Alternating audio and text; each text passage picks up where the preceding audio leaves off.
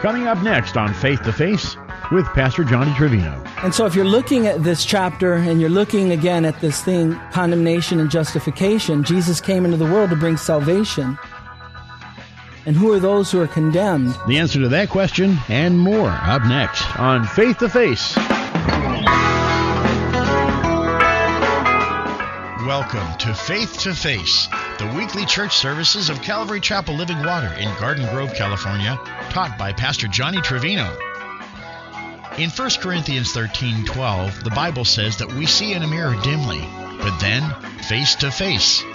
Until then, we're called to read, practice, and grow in the faith that Christ set the example for. It's not in the attaining of perfection, it's the reaching for and the striving to live out the life He wanted us to lead. As we do, we sharpen our faith and we see His face in each other. We see Him faith to face. Here's Pastor Johnny. If you have your Bibles, go ahead and turn to Romans chapter 8. Romans chapter 8. The title of the message is No Condemnation. We're going to spend some time in Romans chapter 8. We're going to spend a few weeks as we go through it. All right, let's pray. Father, thank you for your word. Thank you for this time. And go before us, Lord. Again, we just thank you for all that you do. And open your scriptures up to us in Jesus' name. Amen. Romans chapter 8. Let's read verses 1 through 11, and then I'll kind of break it down. We're not going to teach this section expositionally. I'm going to do that as the weeks go on, but I want to read it so that we can have a context. And then as we break it down, I think it'll make sense. Let's go. Romans chapter 8, starting at verse 1. There is therefore now no condemnation to those who are in Christ Jesus, who do not walk according to the flesh, but according to the Spirit. For the law of the Spirit of life in Christ Jesus has made me free from the law of sin and death. For what the law could not do, in that it was weak through the flesh, God did by sending His own Son in the likeness of sinful flesh on account of sin. He condemned sin in the flesh, that the righteous requirement of the law might be fulfilled in us who do not walk according to the flesh, but according to the Spirit. For those who live according to the flesh set their minds on the things of the flesh, but those who live according to the Spirit, the things of the Spirit. For to be carnally minded is death, but to be spiritually minded is life and peace. Because the carnal mind is enmity against God, for it is not subject to the law of God, nor indeed can be. So, then those who are in the flesh cannot please God. But you are not in the flesh, but in the Spirit, if indeed the Spirit of God dwells in you. Now, if anyone does not have the Spirit of Christ, he is not his. And if Christ is in you, the body is dead because of sin, but the Spirit is life because of righteousness. But if the Spirit of Him who raised Jesus from the dead dwells in you, He who raised Christ from the dead will also give life to your mortal bodies through His Spirit who dwells in you. That's the context of what we're looking at. So here we are at this place. And how did we get here? The title again, No Condemnation. And that's the good news that we began. If we were to go through to see how we got here, beginning in Romans 1, we start in Romans 1, and in verse 16 and 17, Romans 1, I'm going to take you guys through a little bit of history, how we got here. In Romans chapter 1, verse 16, the Bible says, For I am not ashamed of the gospel of Christ, for it is the power of God to salvation for everyone who believes, for the Jew first, and also for the Greek. For in it the righteousness of God is revealed from faith to faith, as it is written, the just shall live by faith. And so you see in chapter 1, the theme of the book of Romans is introduced. It's the righteousness of God. And how do those who want to end up in eternity spending time with God get this righteousness of God? It's telling us that it's from faith to faith. And as you go through, that's the introduction saying that this is the righteousness of God. That's the good news, the gospel. But and then he goes into, before giving us how that takes place, he goes into the bad news. And the bad news is all are guilty. And so as we looked at Romans 1, 2, and 3, we saw that all were guilty. Each message was titled All Are Guilty. Chapter 1 was the heathen is guilty. Chapter 2 was the religious person or the hypocrite was guilty. And then we saw in chapter 3, the Hebrew or the extremely religious person, the person that has a code to live by. And so that was chapters 1, 2, and 3. And that was the bad news. Towards chapter 3, to the end, he starts getting into the gospel. Now that we know that the bad news is that nobody in and of themselves can come to the Lord, we start getting into God's plan and how he has declared that we can be righteous. And so as you read through chapters 3, 4, 5, 6, 7, you get the doctrine of justification. And the doctrine of justification teaches just as if we've never sinned. As we get into justification, it speaks of our past, that we are justified, and our past is taken care of. In the present, it's sanctification, and that's what he's starting to get into in chapter 8. So our present walk with the Lord declares sanctification and how we can be set apart for God. And then, of course, in glorification, our future as well in God is taken care of. The opposite of this condemnation that he speaks of now in chapter 8, verse 1, there is therefore now no condemnation. The opposite of being condemned or having this condemnation is justification. And so that's kind of what I want to look at first. Verse 1, there is therefore now no condemnation to those who are in Christ Jesus. Condemnation is the opposite of justification. Let me read you in chapter 5, verses 16 and 18. In Romans chapter 5, verse 16, the Bible says, "And the gift is not like that which came through the one who sinned, for the judgment which came from the offense resulted in condemnation, but the free gift which came from the many offenses resulted in justification." Verse 18 in chapter 5 says, "Therefore, as through one man's offense, judgment came to all men, resulting in condemnation, even so through one man's righteous act, the free gift came to all men, resulting in justification." And so the opposite of condemnation, justification, the opposite of justification is condemnation. The condemnation came to all men because we are all in Adam, and that's what he's saying. As you go through chapter 8, then, what he's referring to in this justification and no condemnation is it's not that we are struggling as Christians. It's more he's comparing the two. People who are in Christ, there is no condemnation. People who are not in Christ are the ones who are condemned. And so, again, if you turn in your Bibles to John chapter 3, hold Romans 8, we're going to come back to it. You see the ministry of Jesus in John chapter 3 and what he came to do. And in this, again, by point of comparison, there is, I struggle with, I guess, trying to figure out the difference between individuals who are able to come to church, are truly saved, and then the world and individuals who aren't saved, and trying to find where that is. And so the difference between being justified and condemned, or having justification and condemnation, for me, as I look at individuals, I look at people who may go to church. I see people at work, and I see them, and I wonder, is this individual a Christian or are they not a Christian? And many times I'll think, well, they go to church and they're doing certain things, but I look at the life and the lifestyle, and I'm always wondering, wow, where do we draw the line? And I think the Bible makes it clear, and that's kind of, as I was looking at this and studying it, kind of the things I was thinking about. So again, John chapter 3, the gospel is revealed in verse 16, John 3:16, and it has 5 points. It says, "For God so loved the world that he gave his only begotten Son, that whoever believes in him should not perish, but have everlasting life." 5 points. For God so loved the world. 1, that he gave his only begotten Son. 2, that whosoever believes in him, 3, should not perish, 4, but have everlasting life.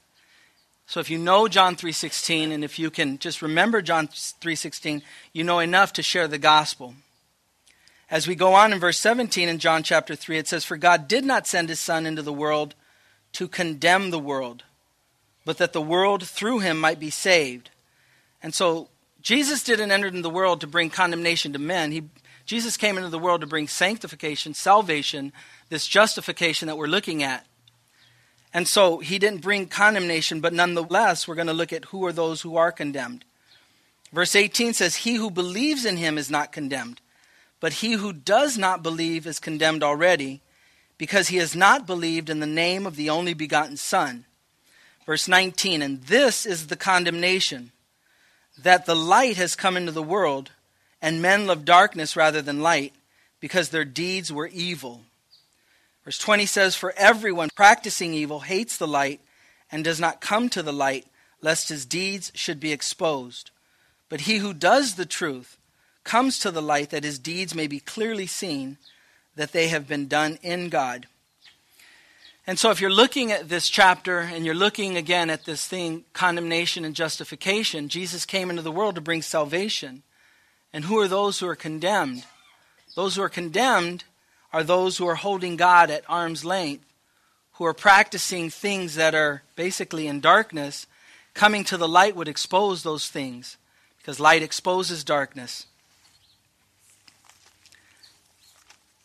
As again, we go to Romans chapter 8, the no condemnation are to those who are in Christ Jesus. Let me read you a letter that I wrote to Pastor Daniel. For those of you who are visiting, Pastor Daniel is the senior pastor of our church. And right now he is in Houston, Texas. And we were given the address to be able to correspond with him, to see how he's doing, and just to let us know what we're doing and how things are going here. And so he'll be there for a short period of time. And I wanted to bring him up to speed at where we were as a church while he's gone. But I also want to hear back from him and see how he's doing. And so in that thought and in that vein, I wrote him a letter. And I wasn't planning on sharing it, but I think it goes along with what we're looking at. It says, "Dear Pastor Daniel, I hope you're doing well. My constant prayer for you is that God will continue to reveal his will for your life. I hope and pray that while you are in Houston, Texas, that you will have access to some type of therapy and ongoing treatment to help you physically, emotionally, and spiritually. I believe that this time of isolation is a strategic opportunity for the Lord to have your undivided attention to minister to you in a way that you wouldn't be open to if you were down here. Do not let this time go by without turning your heart over to the Lord in such a way that you are wide open to allow him to reveal his will for your life in the next stage of where he wants to take you. I believe that you can experience the spiritual breakthrough that we have been praying for you, if you would allow God that place in your heart that he has been waiting for you to surrender. I strongly believe that this is why you are there. When you return, I would like to sit down with you and communicate the vision for your life that God has revealed to me. I don't want to do this if he hasn't first brought you to the place he wants you to be at. You have an entire congregation that has been unified through this trial that you are currently going through. The wonderful thing about our Creator is he is not into wasting the difficulties that come into our lives. The Lord will be faithful to extract every ounce of goodness that he wants for his glory as a testament to his faithfulness. You need to maintain your eyes on Jesus Christ during this very difficult time. If you choose to look to the Lord in your pain, you are guaranteed to come through this better than you were before. On the other hand, if you look away from the Lord, you will grow bitter. As you look to the Lord on a daily basis, you need to glorify him in the process. God is not asking you to understand. He is simply asking you to trust and obey. The Bible declares that you know he is working this out for your goodness because you know God and are called according to his purpose. When we study the life of Job, we discover that after his difficulty, he walked away with a greater understanding of who God is. What you are currently going through is for the same purpose, that you would come away with a greater understanding of who your Creator is. Read Romans chapters 5, 6, 7, 8, and 12. Through that section of scriptures, you will see what the Lord is currently showing the congregation and be brought up to speed with these incredible truths that are life-transforming. Enclosed is a sheet of what it means that we as Christians are supposed to do to look like, that we as Christians are supposed to look like as we recognize that we are supposed to be dead to self. I miss seeing you. I look forward to your soon return. If there is a way you can communicate how you are doing, I would love to hear about it. I would love to update the church members about what you're doing and when you expect to return. Agape in Christ, Pastor Johnny Trevino. And so that's a letter that I put out to him. And then let me read you what it is to die to self. And this is going to be kind of going back to Romans chapters 5, 6, and 7 a little bit. And as you read through those, you recognize what God is calling us to do in dying to self. And as Pastor Daniel goes through this very difficult time, I was just thinking as we're going through this section of Scripture, it's no coincidence that this is where we find ourselves. And as you and I as well go through difficulties, these are the things that God wants to minister to our hearts. Dying to self. When you are forgotten or neglected or purposely set at naught, and you don't sting and hurt with the insult or the oversight, but your heart is happy being counted worthy to suffer for Christ, that is dying to self. When your good is evil spoken of, when your wishes are crossed, your advice disregarded, your opinions ridiculed, and you refuse to let anger rise in your heart or even defend yourself, but take in all in patient, loving silence, that is dying to self.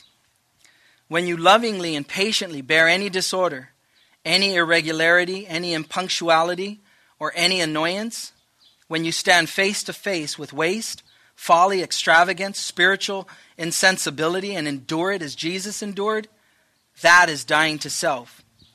When you are content with any food, any offering, any climate, any society, any raiment, any interruption by the will of God, that is dying to self. When you never care to refer to yourself in conversation, or to regard your own good works or itch after commendations, when you can truly love to be unknown, that is dying to self. When you can see your brother prosper and have his needs met, and can honestly rejoice with him in spirit, and feel no envy nor question God, while your own needs are far greater and in desperate circumstances, that is dying to self. When you can receive correction and reproof from one of less stature than yourself, and can humbly submit inwardly as well as outwardly, finding no rebellion or resentment rising up in your heart, that is dying to self. Are you dead yet? In these last days, the Spirit would bring us to the cross. Philippians 3:10 says that I may know him and the power of his resurrection and the fellowship of his sufferings, being made conformable unto his death. As I look at what we're going to be going through in Romans chapter 8, and I consider what the senior pastor of this fellowship is going through, and what many members of this congregation are going through, it's awesome how the Lord wants to minister to us in the midst of our pain. Eventually, as we go through Romans, we're going to get to Romans 8:28. And we know that God works all things together for good to those who love him and are called according to his purpose. As we get there and as we make our way there, we want to lead up to the point where we need to be very careful not to indict God as we go through the difficulties that we go through. John Corson puts out an entire study on Romans 8:28. And the gist of his message is that we need to be very careful not to blaspheme God as we draw undue attention to ourselves and our struggles and the things that we go through. Because in that, oftentimes what we do is we indict God. And so I'm giving you kind of the end of where we're going to end up going before we get there, almost as an introduction and a preparation. I was talking to my wife about this yesterday. As you go through a difficulty, and then somebody recognizes it, either because you communicate it or because they're just aware of what you're going through, they want to come alongside of you and they want to bring you comfort and they want to empathize with you, they want to hurt with you and feel for you. And so oftentimes when that happens, that comfort feels good. And you recognize, wow, that's pretty awesome that I cannot suffer alone. And I have an individual that's able to relate to me and to hurt with me. And I don't think there's anything wrong with that. And then the next time you go through a difficulty or struggle, and that again takes place, and somebody comes alongside of you and brings you that comfort and that assurance and that empathy, again, you're ministered to and you're able to take in the thing that your flesh is craving and desiring. And again, I don't think that's bad. But if you begin to grow into a pattern where you're willing to put yourself out there to people in the difficulties that you go through, and you receive that comfort and that empathy, it gets to the point where a habit can begin to develop. And this is kind of where this derived, or came from. I remember a very difficult time that I was struggling with and going through while I was at Calvary Chapel Downey. People would come up to me and ask me how I was doing and want to pray for me and empathize with the struggles that I was going through. And I remember walking to the sanctuary where I was going to teach. And I remember the Lord speaking to me and just giving me that assurance that He's ministering to me and He's fully aware of what I'm struggling with. And He's meeting my needs. And then I remember somebody came up to me and again they asked, how am I doing? Can I pray for you? And I remember in what God was doing, I had this thought, I don't want to be constantly known for this individual that is struggling and always needing individuals to look at me and my struggles, because the Lord is ministering to me. The Lord is giving me what I need. And I want to begin to glorify the Lord, and I want to bring that comfort that the Lord has given me to people and say, you know what, no. Appreciate you praying for me. I want you to continue to pray, but the Lord's meeting my needs. The Lord is ministering to me in a way during this very difficult time, in a way that no human can minister to me to. They don't know the depth of what's going on and the broken heart and the struggles that I'm going through, but the Lord knows it intimately. And so I got to that place where, as I thought about it, I didn't want to constantly bring attention to myself and people looking at me and my needs and my struggles. And I wanted to draw them to the Lord. And as I look at this situation, as I look at what Pastor Daniel's going through and that struggle, I know that God is there. I know that God is ministering to him in a way that none of us can minister to him. And we don't want to cease to pray for Daniel. We don't want to stop to lift him up to the Lord. But at the very same time, rest assured that God is on the throne and that God is doing something supernatural in that man's life that all of us here together couldn't do. And so it's not so much that we're feeling sorry for him as much as, wow, it's a difficult thing that he's going through. But we don't need to feel sorry for him. We need to continue to hold him up to the Lord and leave him right there at the feet of Jesus so that Jesus can do what none of us can do in his life. And the same thing has to be true in your life and in my life. As you and I go through difficulties and struggles, we need to be careful that we don't elevate the struggle that we're going through, the difficulty that we're going through, to take away attention from God and to bring it to us. We need to be careful to make sure that we let people know that God is meeting our needs. That the grace that we need in the time of what we wish maybe we weren't going through or the struggle that we're having is, it's okay because God is meeting me right where I'm at. As we get to Romans 8:28, you and I don't want to be a people that are blaspheming the Father. as if he's not meeting our needs, as if he's not giving us exactly what we need, and indicting God and his goodness in our lives as we struggle and go through difficulties. And so my encouragement as I receive it and give it to you is, be very careful in the difficulties that you go through. And if God is not meeting your needs, and if God is not giving you the grace that you need, then a question mark has to take place. Is God messing up? Is God not being faithful? And if that's the case, then something's wrong. Then we need to be driven back to the Word, and we need to figure it out, because God is faithful. The Bible declares that even when we are faithless, God remains faithful, because he cannot deny himself. And so again, my encouragement is, I think it's okay to put the fact that maybe you're struggling out to individuals, to be able to let them know that you're in pain and that you need that comfort. Don't make it a habitual thing in your life, a habit, but also make sure that you even come behind that and let them know how God is ministering to you. Because God is ministering to you. God is faithful to minister to you. Let's pray. Father, take that which has been said and bring that truth, Lord, to our hearts. Not a regular study, not even a study, even just an opportunity, Lord, just to share something very small but profound. And Lord, as we go through the book of Romans, and as we have an opportunity to dissect it and break it down, Lord, I pray that you would bring those truths to us in a way that is just impacting in our lives.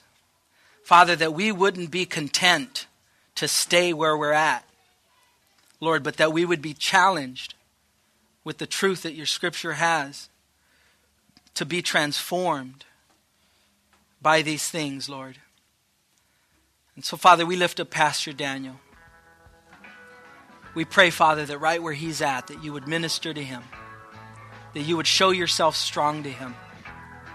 Father, no longer having an ability to communicate through words, we know that that must be a difficult thing for him. But we know also, Father, that you are faithful and that you are doing something that we can't even see, something truly spiritual behind the scenes. And we pray, Father, that in his soon return to us, that we would recognize what that is that you're doing, and how, Father, you were able to just do what no person could ever do in this man's life. Father, I pray for the brethren as they struggle as well, that they would be submitted to you, allowing to others to see the goodness that you bring into their lives. So, Father, go before us, continue to be with us, Lord. Bless the fellowship and just the time that we have together, Lord. Thank you for what you're doing in Jesus' name. Amen. Thank you for listening to Faith to Face, the weekly teaching ministry of Calvary Chapel Living Water in Garden Grove, California, taught by Pastor Johnny Trevino. Calvary Chapel Living Water of Garden Grove meets every Sunday at 10:30 a.m. at 12732 Main Street in Garden Grove, inside the Courtyard Center in the Promenade Park, at the corner of Stanford and Main Street in the heart of Orange County, just 3 miles southwest of the Disneyland Resort in Anaheim. To listen to this or any of the other services taught at Calvary Chapel Living Water in Garden Grove, go to our website at cclivingwater.net and click on the message link at the top of the page. Scroll down and click on the Listen tab. That's www.cclivingwater.net. Or you can call the church at 714-584-5452. That's 714-584-5452. Or send an email to comments@cclivingwater.net. That's comments@cclivingwater.net. Thanks for listening. I'm Mark Christian. We'll see you next time when we meet with Christ, Faith to Face.